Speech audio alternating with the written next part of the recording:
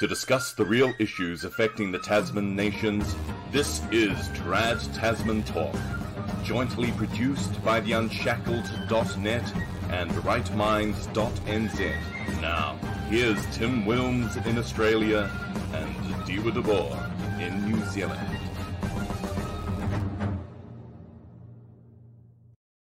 Hello, everyone, and welcome back to Trad Tasman Talk for another week on this Remembrance Day, Friday, the 11th of November, 2022. I'm Tim Wilms, Editor-in-Chief of The Unshackled here in Melbourne, where it is 6 p.m. And I am Diwa de Boer, Editor of Right Minds NZ, and it is 8 p.m. here in Auckland. And you also, good evening to all of you. Good evening to those in the chat. See, we have a few people there already. And I'll let Tim go back to the next bit of notes while I fix my lighting. Yes, hello to everyone in the Unshackled and Right Minds YouTube chat, as well as the Right Minds Facebook page. And I've put the link to the Entropy where you can ask a direct question of us or send through a super chat to support Unshackled Productions. You should have mentioned when introducing yourself that you're married to a trad wife extremist who has beautiful white children, which we learnt last week through the Web of Chaos documentary on TVNZ. Yes, absolutely. They specifically mention if you're white, if you're Christian, if you braid your kids' hair, if you like healthy eating and children's clothes, you might be a trad wife extremist. So it was shocking to find out I was married to a trad wife extremist. I reported her to the authorities immediately, but apparently they've got a long backlog of people to go through, including myself. So it'll be a long time before they get around to Amy. And obviously, there was also the New Zealand SAS, your security agency, had their Know the Signs guide, which I'm not sure what your neighbours are like, but according to the mainstream media, you would hold views that are outside the political mainstream. I think sometimes my neighbors hold views outside the political mainstream too, so I'm not really worried at all. Well, there could be a cell that the SAS may be worried about. Be the whole street. Yeah, I don't know. The what happens usually is the people who are of the especially in ethnic minorities and so on tend to be a lot more conservative. You could even say, at least personally, socially right-wing, although they don't really pay attention to politics. But if you were to look at the signs, you'd see a lot of signs out this way. And now we both have an important announcement to make about the future of Trad Tasman Talk. We have decided, and Stephen has agreed, that we're going to be wrapping up the show at the end of this year with our final show, which will be episode 130 on Friday, December 2nd. Yes, that's right. So I will be doing one more show with Tim in 2 weeks from now, on the 25th, the last of this month, and then we'll do a final show on the 2nd of December, as you said, and it'll be one with like we did our last special show. I believe Stephen and Origin will both be there. It's for me, next year is going to be a busy year, especially already coming into the show, was putting the kids to bed just before the show. The kids are getting older, and especially Friday nights, I need to free up all the Friday nights for family. And then I've got an election year as well. And as most of you will know, I'm involved with New Conservative. I'm a board member there. I'm doing some of the high-level strategy and propaganda management. That's what I like to call it. Well, Amy keeps telling me I can't use the word propaganda, but anyway. And Amy's going to be involved as well in the election campaign next year with New Conservative. So that's going to be our focus. And I'll still be probably doing the occasional live stream somewhere with someone, but it'll be New Zealand focused. So as most of you will know, that we have New Zealand content creators as well. And I think especially in an election year, I'll probably be moving all around the place in terms of doing guest appearances on various people's shows. But I won't be doing very many of them, and especially not on a Friday night. Though we've thoroughly enjoyed doing this program since we launched it in September 2019. But those of you who have been regular viewers of the show or throughout the show's run would have noticed that programming was becoming more inconsistent with not occurring every week. Sometimes we had to do makeup shows on Tuesdays. We brought Stephen Berry on board just so there would be, or give you some time. Give me a break. your family and new conservative projects. But Stephen is still obviously busy with his day life as well. And obviously, I'm still running the whole Unshackled operation and have other programs that I have as well. So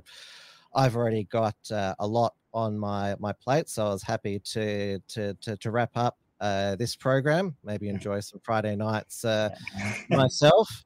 And I've really enjoyed doing this show with you the past 3 years. I believe it was your suggestion. You invited me to do this and set up most of the work here.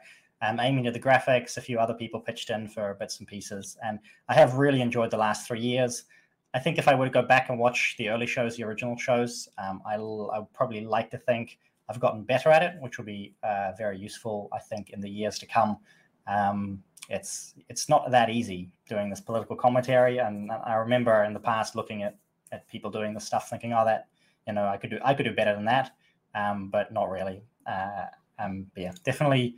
I see in the comments here, Origin saying you'll have to do biannual shows for special events. Yeah, absolutely. At least I'm sure that we'll do a show together at least twice a year, especially around elections and various other special events. Absolutely. So not disappearing completely, but we won't be doing Trad Tasman Talk as such next year.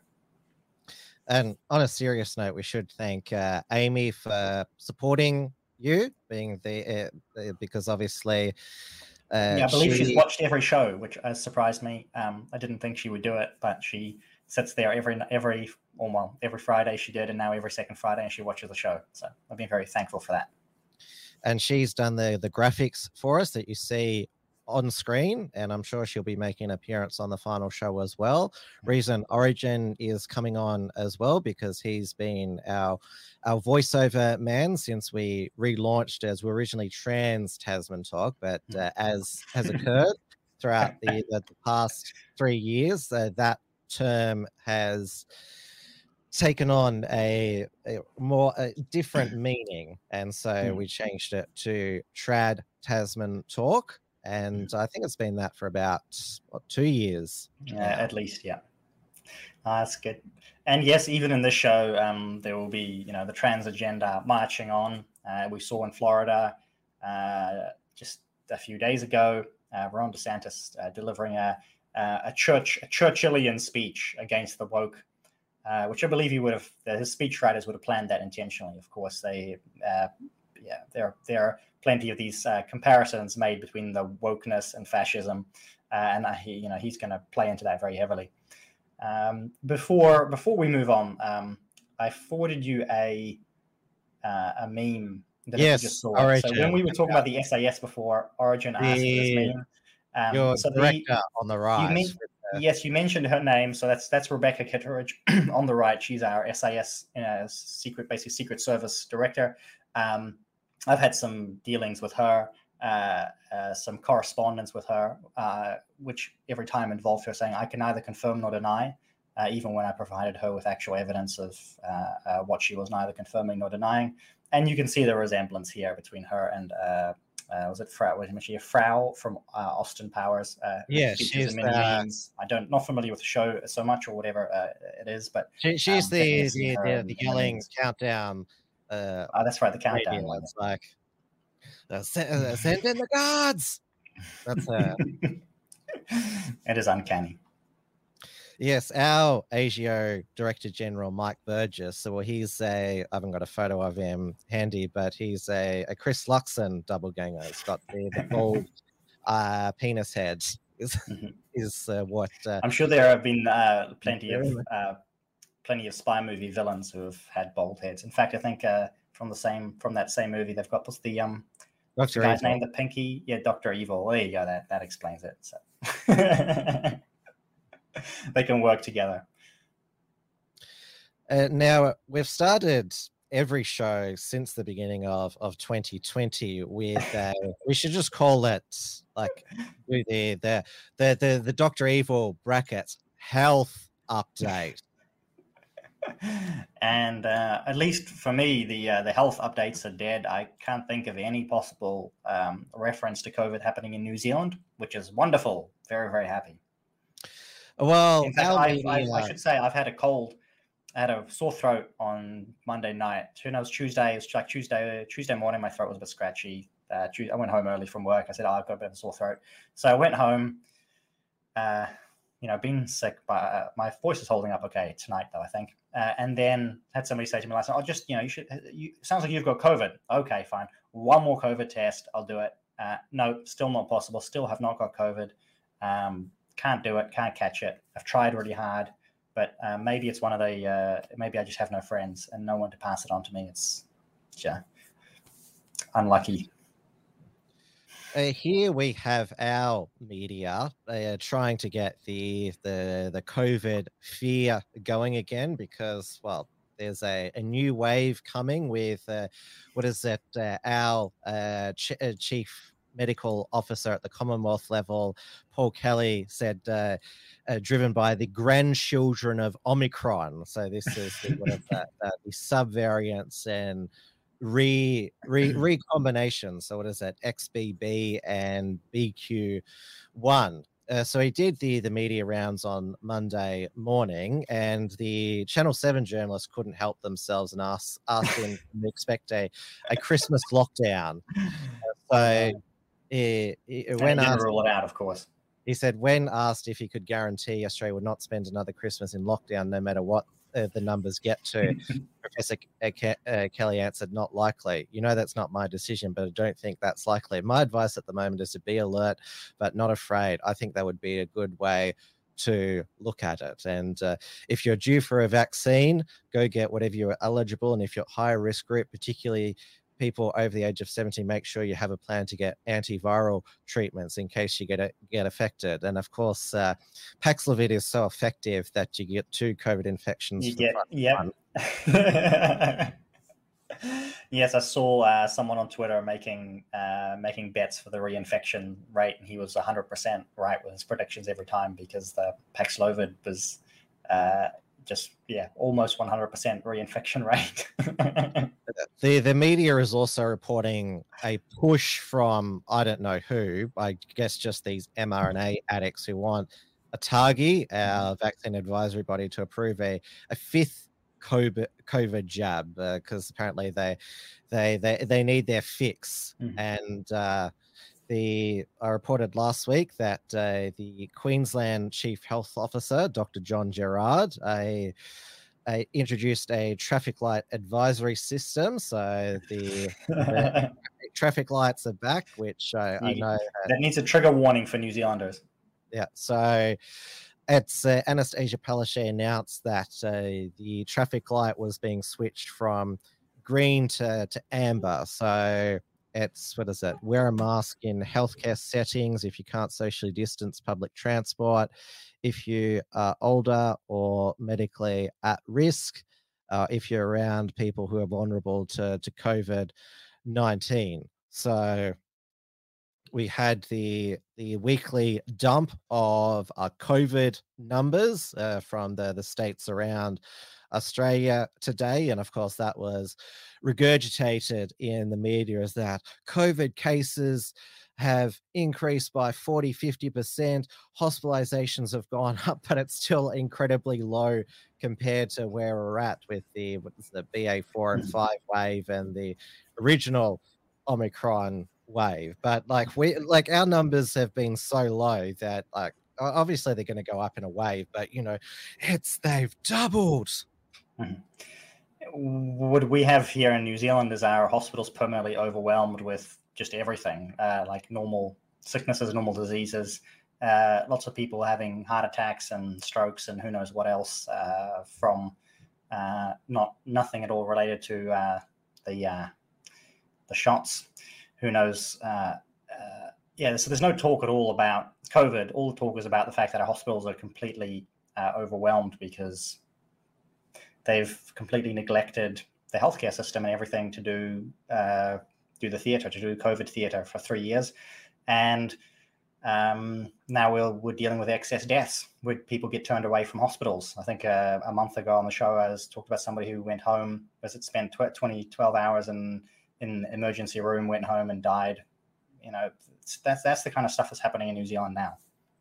And that's the real tragedy. And that's why there will be no more further talk of COVID in New Zealand anyway, because our healthcare system is now permanently on the brink of collapse.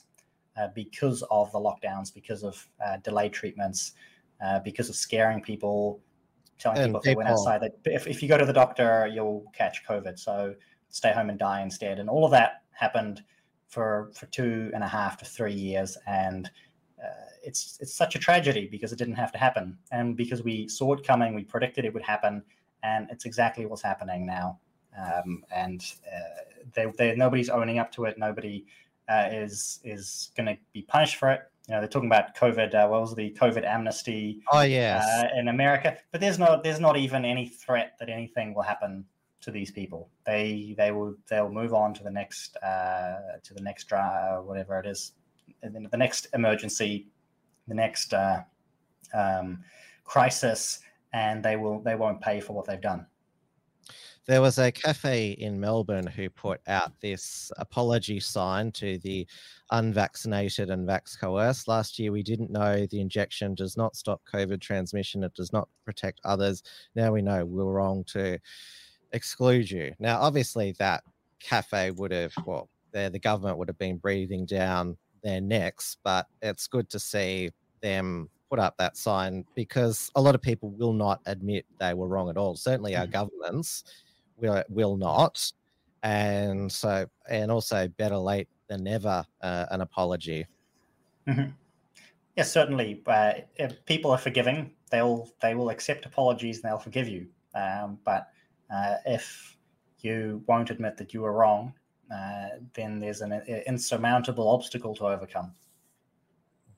What about amnesty for those who got COVID fines or charges? That doesn't seem. So we've had very few of that in New Zealand. I did see one go to jail this week, but that's because he had a dozen other charges related to drugs and firearms and who knows what else. So it was like the headline was, man, COVID protests, whatever, going to prison. He went to prison for all this other stuff. So this is breaking news from 6 p.m. A little 2 hours behind on this now.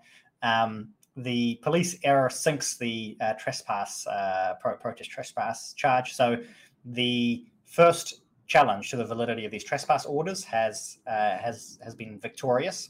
So that bodes well for those who have been charged with trespass as part of this protest, because they actually dropped charges against many protesters, but they kept going with the charges that they thought they could get wins on, obviously. And a judge has just thrown the first one out, saying that they didn't give a clear enough instructions. So if you stop scrolling there,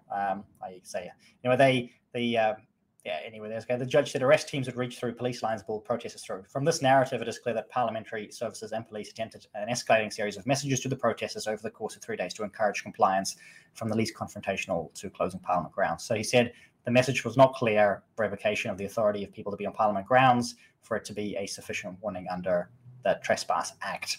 And they basically, the process they used to escalate and then to conduct raids into the ranks of the protesters, he has noted was not sufficient under for this to be valid enough to place trespass charges. So that is good news for these people.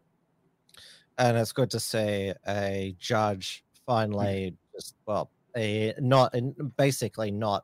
be captured by his paymasters and just apply the law as they saw it. I know in Victoria, most of the judges here just go along with whatever the Victorian government decides. I think our judiciary is more hostile towards the police than the judiciary in many other countries. Perhaps in large because it's so left wing, it tends to be anti. At least I would say anti-police brutality, police overreach. Police don't get the benefit of the doubt in New Zealand usually, and that's definitely working in their favour here. Dr. Foster is asking here: did you gentlemen see the Amnesty article in the Atlantic the other day, and what are your thoughts on it? Yeah, we just briefly discussed it about the Amnesty, and I said I mentioned my reference earlier to saying that nobody would pay for this eventually. There's no point in talking about an amnesty because, at least in New Zealand, there's no risk of them ever getting in trouble for what they did. There's no consequences. They get away with it. We had on as a guest on the Fred Paul Show, which is a new program on Alan Jones's ADH TV, Oliver Hartwig of the New Zealand initiative, who set out quite well just how badly the cost of living crisis is in New Zealand. And of course, you would know firsthand as well. I mean, our inflation is, what is it, 7.3% at the moment. Yes, ours is 7.3 last quarter, 7.2 for this quarter. But we just had it announced today. Food index prices came in steepest in 14 years, 10.1% from October 2021 to October 2022.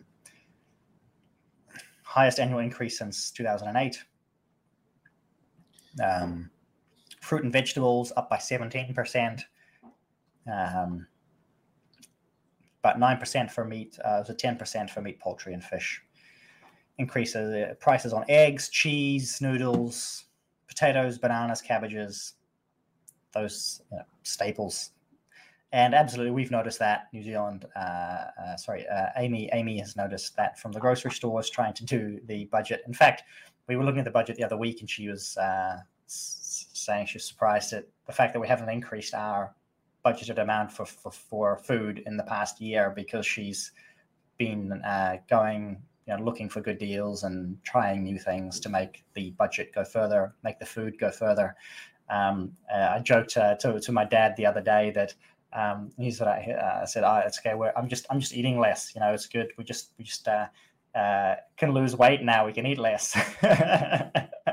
Well, that works for 6 months, but after that, things start to get ugly. Jacinta's put you compulsory communist manifesto diet. Yes, that's exactly it. We're getting in a communist country, there are no fat people. So, hey, maybe, it's unlikely that it's the case, but maybe the obesity epidemic will be fixed in New Zealand. We'll get a look for the silver lining. Maybe then Magda Szubanski, because she's doing, what is that? Magda's big health check about the health of the nation, even though she Australians. Maybe she should go to North Korea, China, or Cuba. Then, if she doesn't want the temptation of McDonald's and around every corner, which she seems to blame. Yeah, good luck affording McDonald's in New Zealand now. A lot of these fast food places, restaurants, it's insanely expensive. Getting fish and chips now. We used to do fish and chips for, I don't know how much we were. Amy will know, but whatever. You could. It's gone up at least 30. Most of these takeaways have gone up by 30 to 40% in the past year. So many of them hadn't raised prices for a while, so we're just getting a big hit. But we did work it out with several of these fast food places we'd like to go to. They were the cheapest around. We'd always go there.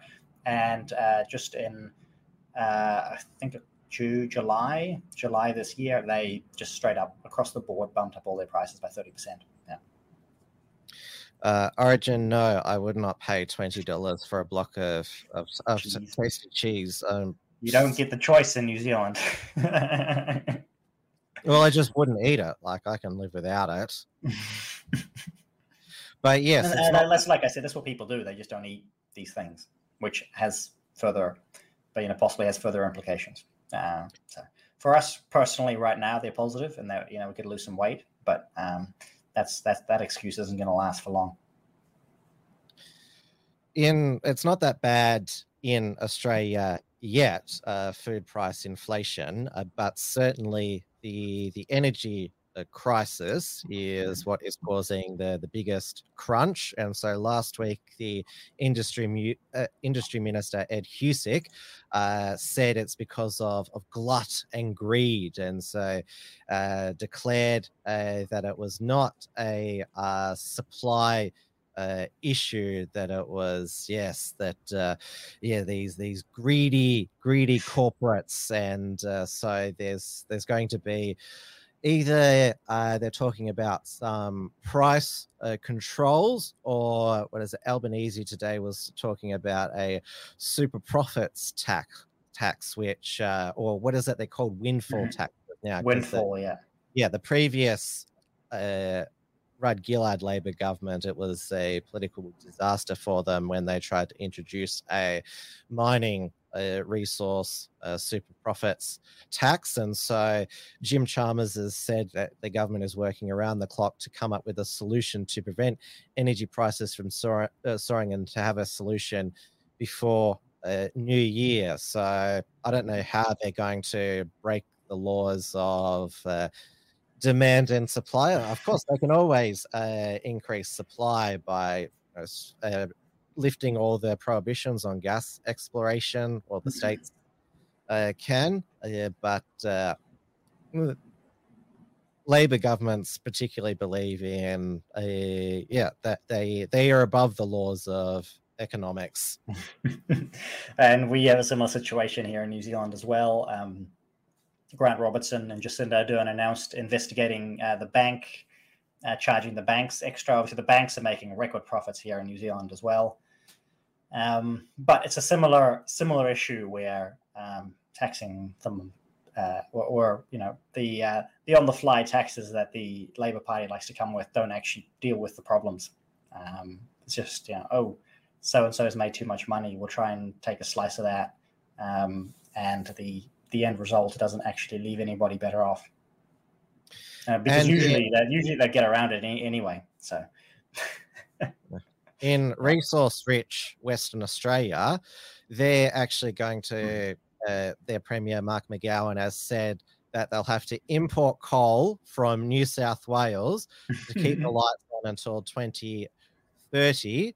And so they've got now a Californian style SMS warning system to, during peak times, advising they turn the power off like California.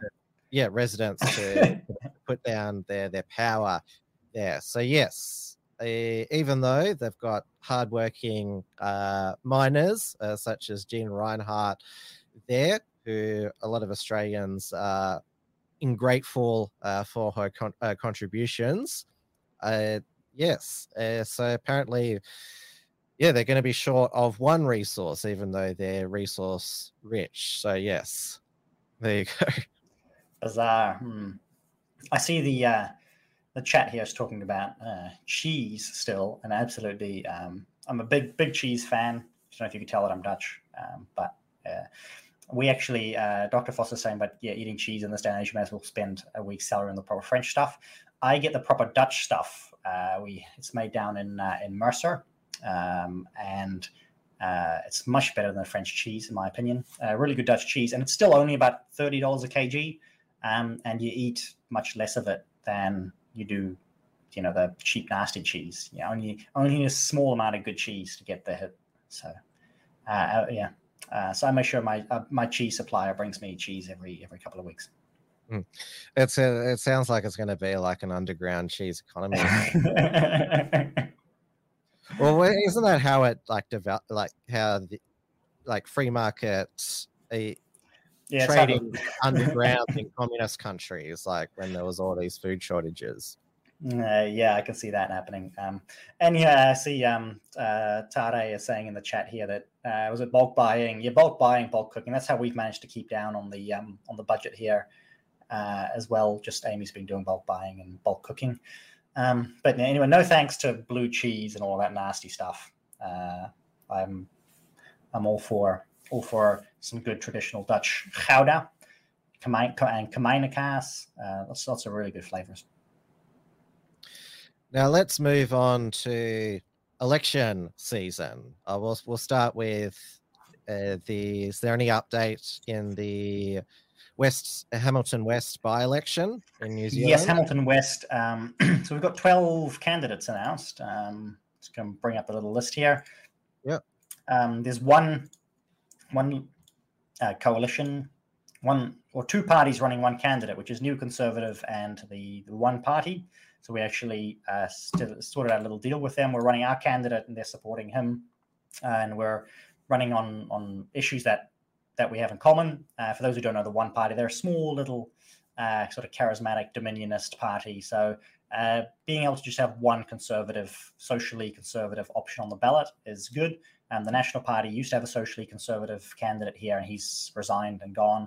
They have a ban on Christians now in the National Party, I think, and some of them are being they call them having their selections challenged, like they'd be called being primaried in the USA, and that's sort of what's happening to some of these national MPs. So we're running just one socially conservative candidate, and could you keep that up for a little bit longer? Sorry. Yeah.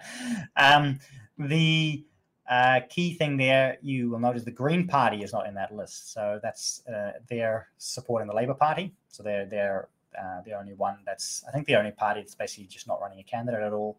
And it's interesting to see Sharma, Gaurav Sharma, or Shwarma, I guess they might pronounce his name.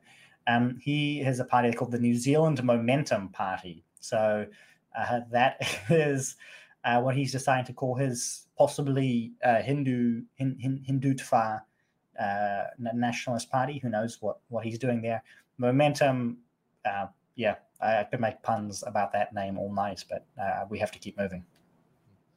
Who are the Money Free Party? Never heard of them.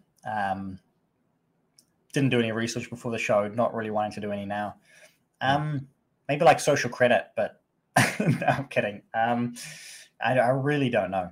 And is Vision New Zealand, is that? Yeah, so it's Brian Hannah Tamaki's party.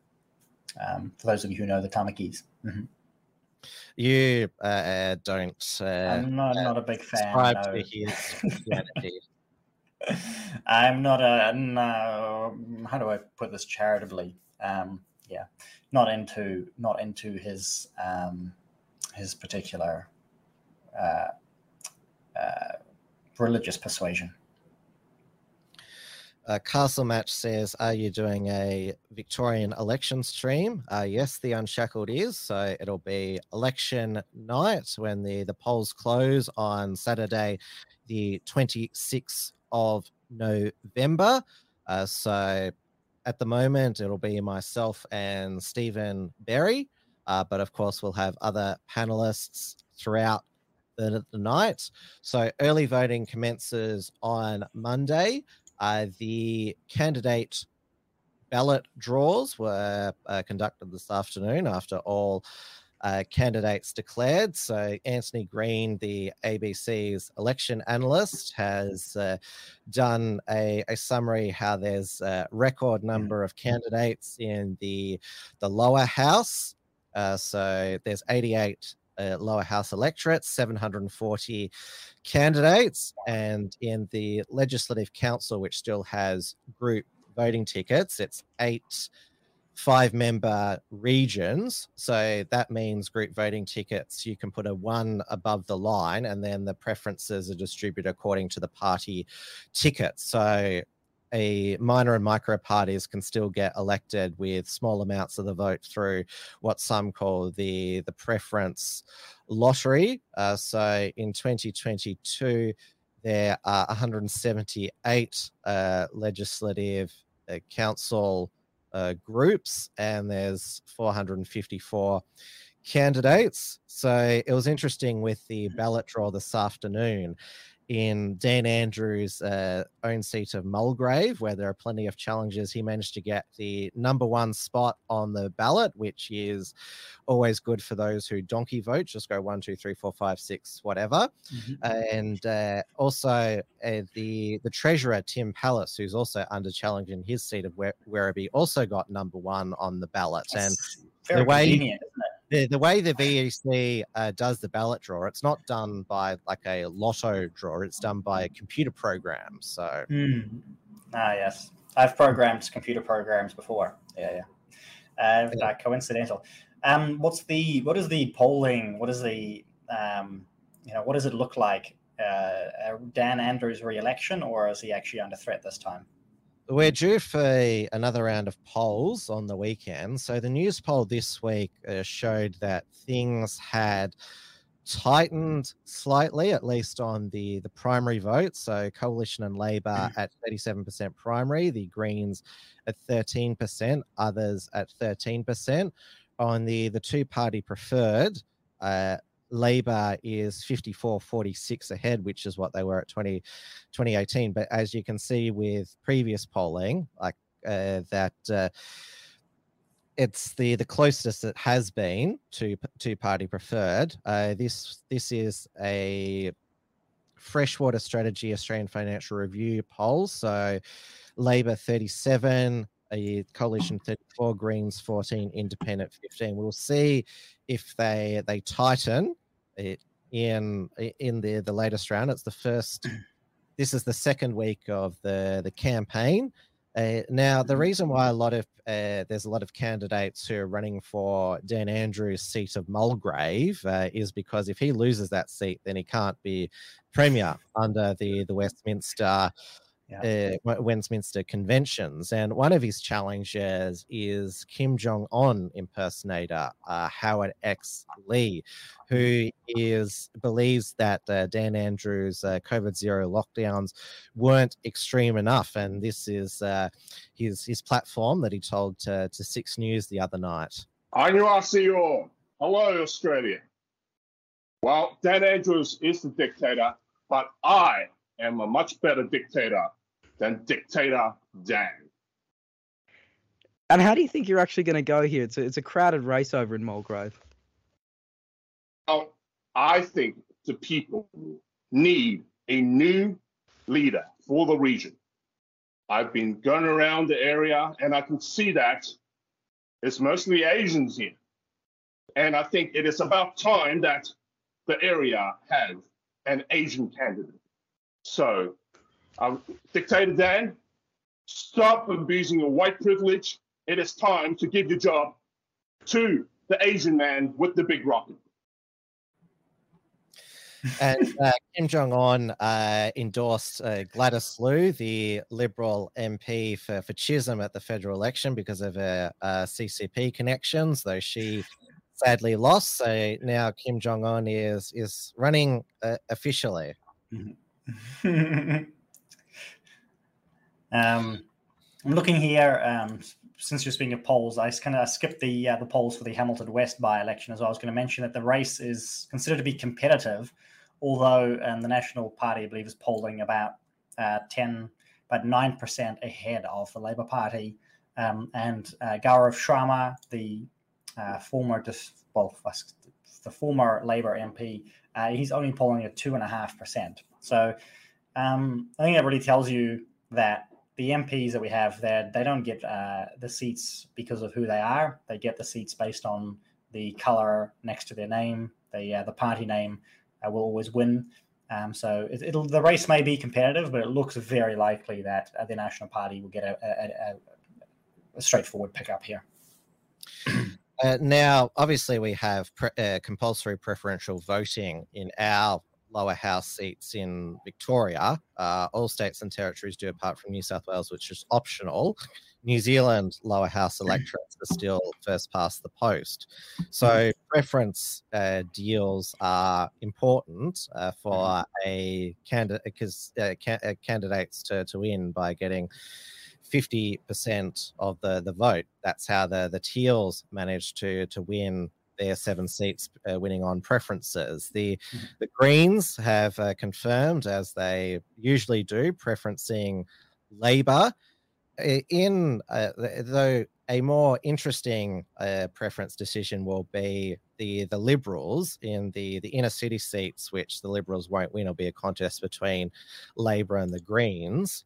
They have previously put the Greens last since 2010, though they could be putting Labor below the Greens because the Liberal Party is behind this put Labor last ad, which is targeted at pissed off unionists.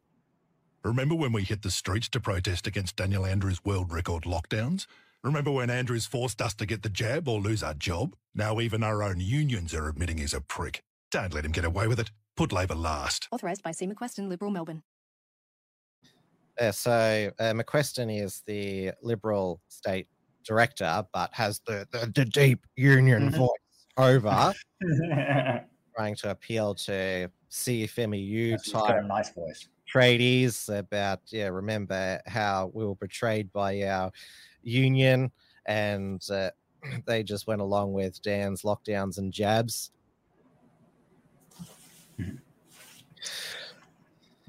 Before we move on to other election issues, there's a question up here. Could we please have your opinions on the USA midterms, red trickle rather than predicted red wave? We're going to talk about that at the end of the show, or should we will get to pop that in here? All right. Oh, no, we will get to that at the end of the program, because we will share some thoughts. Now, obviously, with the polls pointing that Dan Andrews is going to be re-elected as Premier for another 3 years, because he's committed to serving another full 4-year term, which means he'd be Premier for 12 years, which would make him the longest serving Labor Premier. The longest serving Victorian Premier is Henry Balty. He was a Liberal from 1955 to 72. So there has been renewed scrutiny of past, shall we call, anomalies with incidents that he was involved in, and this includes a car collision, I should say, that his wife, she was driving the family car around their holiday premises in Blairgowrie on the Mornington Peninsula in 2013. And so this is because this was new photographs in the Herald Sun were revealed Tuesday. So this is the intersection here. They did a right turn, and that's when the then 15-year-old cyclist who collided in the car, Ryan Millman, who suffered severe injuries. Now, Dan Andrews, in his statement at the time, and he said in media interviews that Ryan T-boned the car, and so that he claimed that the cyclist was driving at speed and hit our car at perfect right angle very heavily. I want to make clear the cyclist hit our vehicle. My wife stopped the car immediately and provided assistance and comfort to the cyclist. Though this is not true, according to Ryan and a witness who has come forward. They didn't render assistance, and Dan Andrews claimed that their car was T-boned. This doesn't look like a T-bone here. This is looks like he just went into the windscreen, didn't T-bone the side. No, what would have happened? I see this all the time. Is you have cars that pull out in front of cyclists, and you just know there's just literally no way to stop in time. So he would have, obviously the cyclist was going at speed, and he pulled, his wife, she pulled out right in front and nearly killed somebody. Yeah. And so Dan lied in his statement because they didn't render assistance. And also, like, if you look at the damage here, that's an unroadworthy car. Dan has admitted that he drove the car away, left the scene of an accident, not roadworthy, and according to police procedure, no surprises it there. should have been impounded and been as evidence. And of course, it's been well known for years that police didn't follow proper procedure in breath test Catherine Andrews. So the reason this has come out now is because the police refused an FOI request because it wasn't in the public interest and for privacy reasons, which we all found hard to believe. Mm-hmm. And it's also been reported this week that Dan Andrews is now under a fifth IBAC anti-corruption investigation. This is a fresh probe into the red shirts rorts in 2013 when staffers were paid for campaigning when they were supposedly doing electorate work. So the previous ones, it's Operation Daintree, giving a $3.4 million. That says billion. That's not true. It's 3.4 million to the Health Services Union prior to the 2018 state election. Operation Watts. So that was the one about using taxpayer-funded electorates to branch stack, which led to former Labor power broker Adam Somyak being expelled from the party. So there's Operation Sandon, alleged corrupt land deals, which saw Mr. Andrews questioned by IBAC. And there's the Operation Richmond's into dealings between him and the United Firefighters Union, which has the UFU Secretary Peter Marshall has turned on him during the state election campaign, which I covered last week. So a lot is coming back to haunt him. And also last weekend in the Herald Sun, we met the stairs that he fell down, broke his back, and nearly died. And there were only 2 steps. And so this is Mark Knight's cartoon. This is obviously that's not to scale Dan Andrews, but that is the actual 2 stairs that he fell down. Now I played on Monday's Tim's News Explosion Ruckshan's mashup of Dan's stairfall, and tonight I would like to play the Danger Dan Andrews' mashup, which is also just as hilarious. And I'm making my way to the car to head off to work, and it had been raining, and I'm making my way to the car to head off to work, and it had been raining. I'm not sure if it was raining at the time, but it had been raining. As I put my foot onto the first step, I knew I was in trouble. I didn't really connect with the step, it just slid straight off. I became airborne almost, so I'm horizontal with the step, and then all I could hear was just this almighty crunch. And that's when I knew that, and when I heard the crunch, I thought this is serious, we're in trouble here. Kath must have heard me sort of groaning in pain. I couldn't yell out. She comes and finds me a few moments later. It felt like an eternity because I couldn't breathe. There's no shallow breaths in and out. Everyone right to go?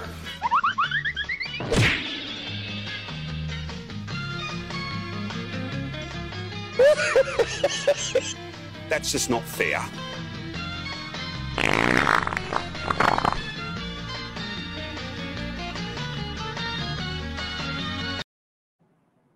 Yes, and I will repeat, it's perfectly okay to laugh at Dan Andrews' misfortune and pain that he suffered during that fall, given all the pain that he put Victorians through this past 2 years. Yeah. Now, let's move on to COP27, the climate meeting in the Egyptian coastal town of it's called Sharm el Sheikh. Oh, sorry, I should say the Coca-Cola. Sharm el Sheikh. Coca-Cola COP. I mean, COP 20. Yeah, it's even bigger than the the COP logo.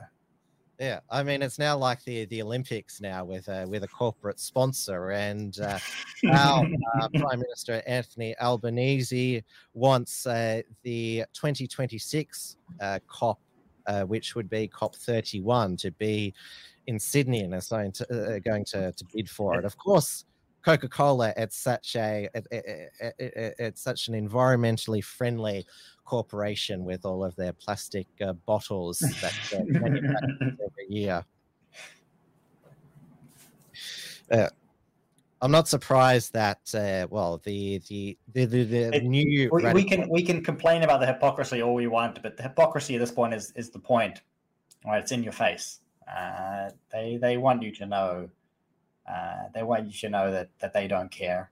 That you know. That it's all scam.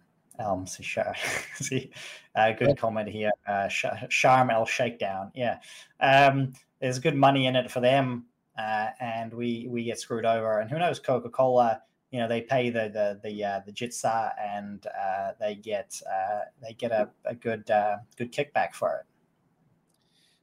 Now, of course, the new extreme radical environmentalists who they started gluing themselves to road. Now they're vandalizing artwork. They can pose with Coke bottles next time. No, they're not. They're not going anymore because they've realised what these conferences are greenwashing, and Greta is not going, since she's revealed her true motive now is to bring down Western capitalism. Like, at least they're being open now, and at least they're not getting sucked into the greenwashing. So, I mean, they're slow learners. Oh yeah, very, very slow.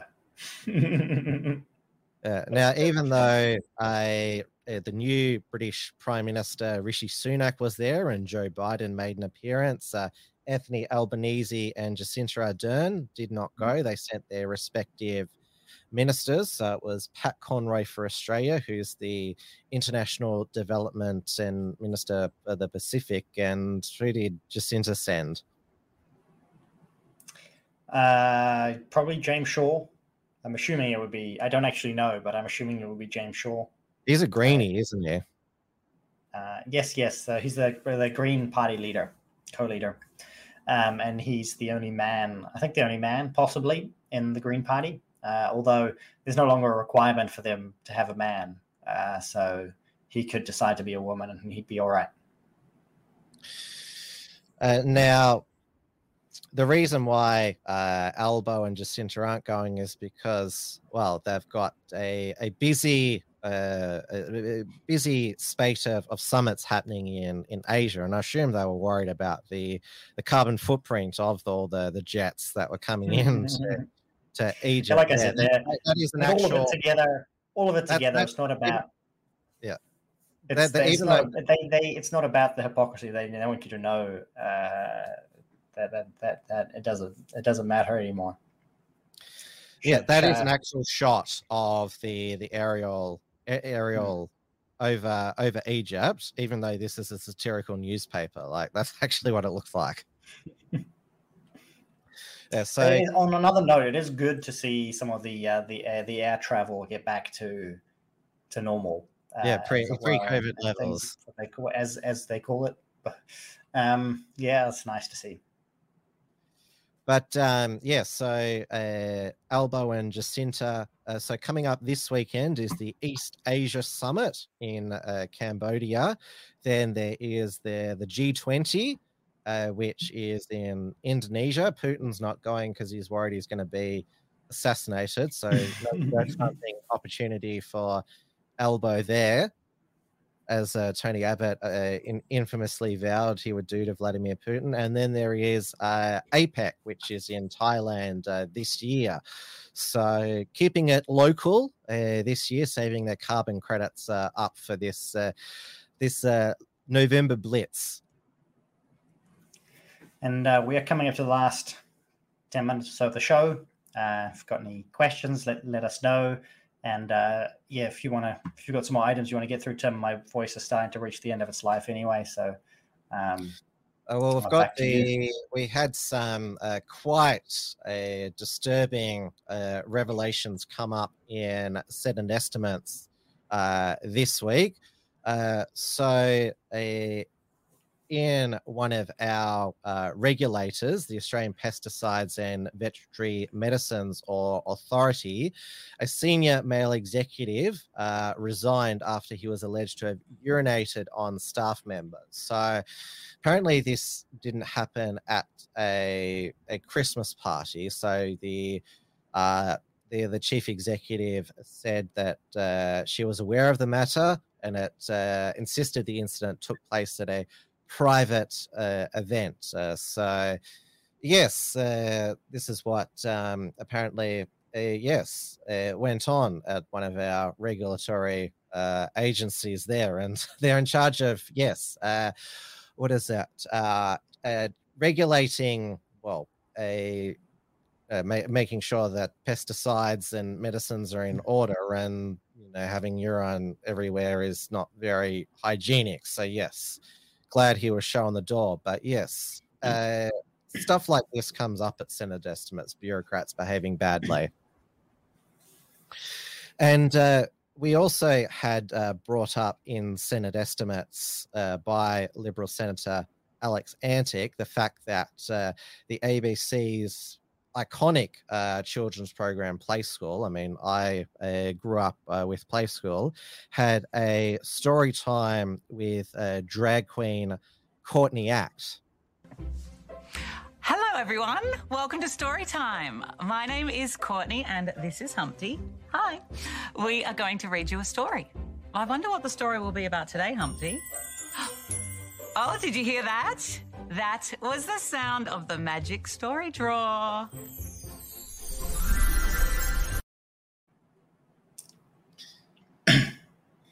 Ugh. Yes, I just played that short segment. I didn't include. Yeah, thank you for that. Was already too long. Yes, and yes, Courtney Act has a number of roles at the ABC. So is one of the hosts of their 1+1 interview program, and also did a segment for ABC TV's Little Kids Big Talk. Kids ask about gender. I won't play that. Alex Antic questioning the ABC's managing director David Anderson rightfully accused them of grooming. So I've got a couple of questions about some programming matters. And at the moment, the ABC is airing a program called Courtney Act: The Spectacular Suit, in which a male drag performer, Shane Jenek, reads a children's book called The Spectacular Suit, this is it here, about a female child wanting to wear male clothing. The program was rated G, and it's been heavily promoted on TV and on the app. My question is this: why is the ABC grooming Australian children with this sort of adult content? Senator, I don't see that as grooming children with that content. That particular program is reading from a book that's about dressing up. So I think this female children in male children's clothing. You think that's not subliminal? I mean, young girls wearing pants. Sorry, Chair. Seriously. Chair. I have the call. Thank you. Well, Mr. Anderson. It's offensive. Well, it's not. Well, if it's offensive, you don't have to hang around, Sarah. Deeply well, you don't have to hang around, Sarah, if you don't want to. Yes, that was Green Senator Sarah Hanson-Young being the triggered one there. Yeah, he's done a few good questions at these types of meetings. This guy, what was his name again? Alex Antic, his Liberal senator. He asked the head. You'll remember the head of the Australian Department of Health, Professor. What is a woman? Yes, and what is a woman? It's coming back to me now. Yeah, great guy. Good to see him accuse the ABC of grooming. That's obviously what they're doing.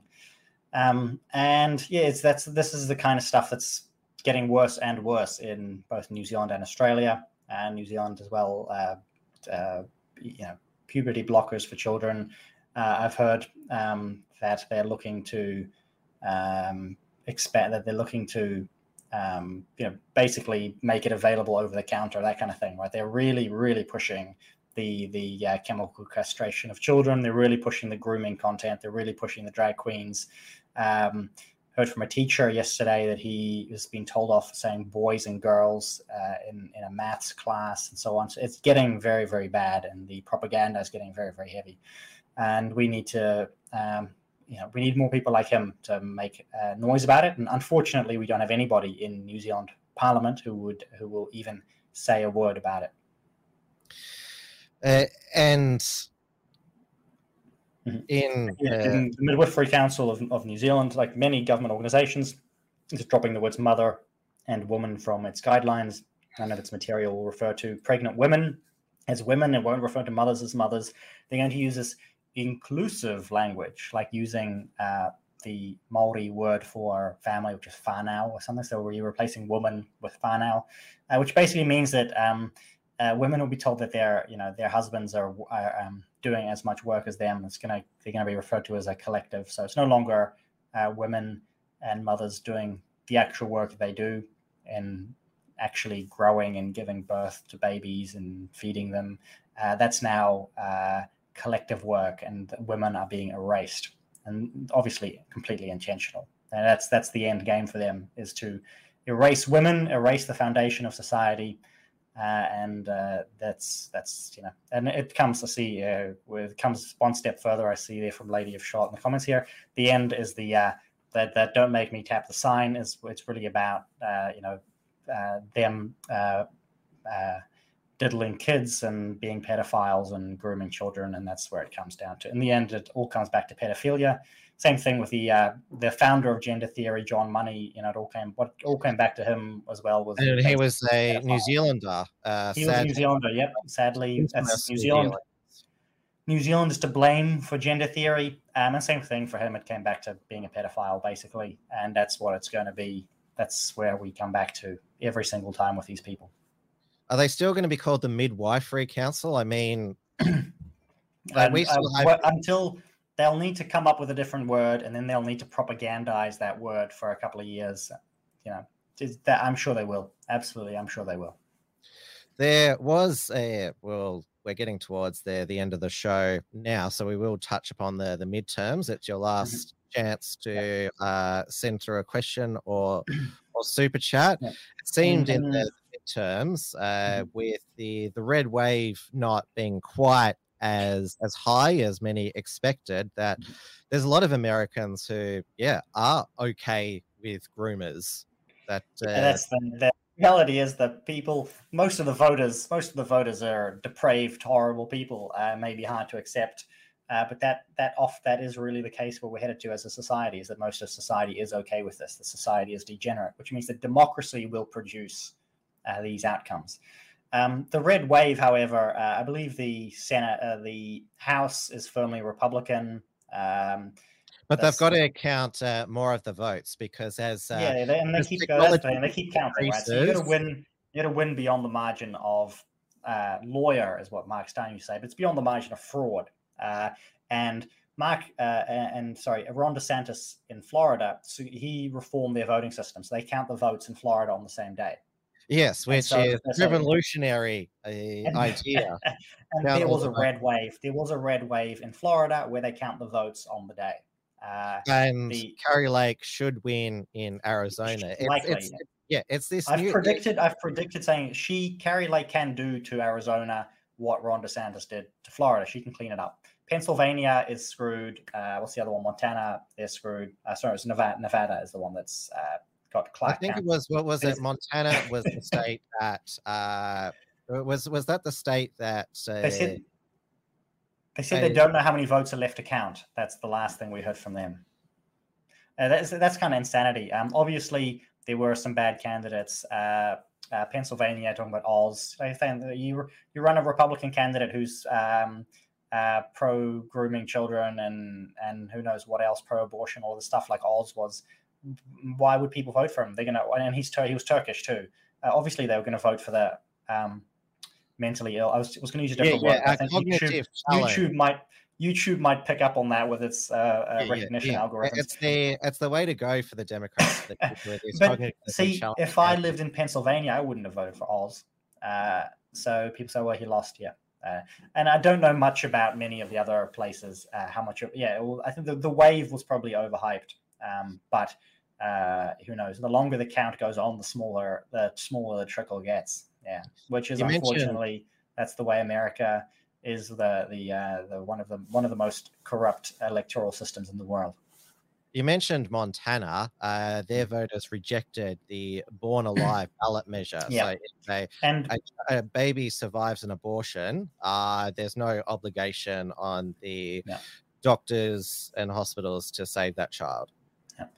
And they vote, and with many of these abortion measures as well, you read the actual wording that they put on the ballot, and you need a high IQ to be able to interpret the measure correctly. Most voters don't have, like your average voter has slightly below average IQ. So the people who are in charge of putting these things on the ballot and so on, either they're malicious or they're stupid. It's hard to tell, but the strategy in the Republican Party is completely messed up. You saw Mitch McConnell pulled $10 million of ads from Blake Masters. They have this the system where they will fight against their own. They'll try and sink their own candidates if they're too radical or too pro-Trump. So you got a little bit of a Republican Civil War effect as well, where they're actively trying to sabotage some of their own candidates, and their overall strategy is not good. And there was probably a little bit of a backlash, you could say, of Roe v. Wade being overturned. So Democrats having a bit of a fit, but again, the Republicans have the House, so it doesn't matter. It's dead. They will get it eventually. So. Apparently, they're all going home over the weekend. The counters in Arizona. Yes, so they'll be done in a month or so, and once they find enough boxes. Like I said, assuming that Carrie Lake got enough to win beyond the margin of fraud, which she may turn out to have after all, she will transform Arizona, and it'll be one less corrupt state. But that's America's biggest problem, is that the voting system is corrupt. And then the other problem is the incompetence the infighting in the Republican Party, probably, in terms of the establishment, the neocons versus the MAGA versus the actual real conservatives, the Christian nationalists and those people. So we'll see how it goes. At the moment, though, it looks like it's there's this sort of effectively a lame duck Joe Biden no matter what. So that's always good. He said he's going to run again. He's inspired by John Fetterman that he can do it. Yeah, and that he'll do it. Yeah, Democrats who actually of sound mind. It's an advantage. Look, with Fetterman, it's an advantage. You get the pity vote. Joe Biden will get the pity vote. He's their best shot. Yeah, and actual Democrats who spout Democrat policies like Stacey Abrams and Beto O'Rourke continue to lose. They get wrecked. They get wrecked. Absolutely, right? That's it. Stacey Abrams wrecked. Beto O'Rourke wrecked. They need to run the cognitively deficient candidates if they want to win. That's the only way. Well, I hope that we went a bit over time to share our thoughts on the midterms. So thank you, everyone, for watching. There is still 3 shows to go, but thank you, everyone, for your viewership throughout the show's run. Our final show will be December 2. But there is obviously still a lot that we will report on with the Victorian election coming closer and closer, and of course all the end of year big international conferences. We'll cover those as well, and I'm sure and all the stuff that gets dumped in the month before the end. Late November is kind of the time where they can start pushing things under the carpet to get buried in the holiday, the rush for people to the holidays. So we may have a good last few shows. Have a great weekend, everyone. Thank you very much for watching. Stay safe, stay sane, and stay free. And anything else? No, that's it. I'm happy with that. Good night. Stay healthy in this case. Rest up. Have a good weekend. Yes. Exactly. Thanks for tuning in to this week's edition of Trad Tasman Talk. To keep keep up with the latest real news and analysis from the Tasman nations, visit theunshackled.net and rightminds.nz.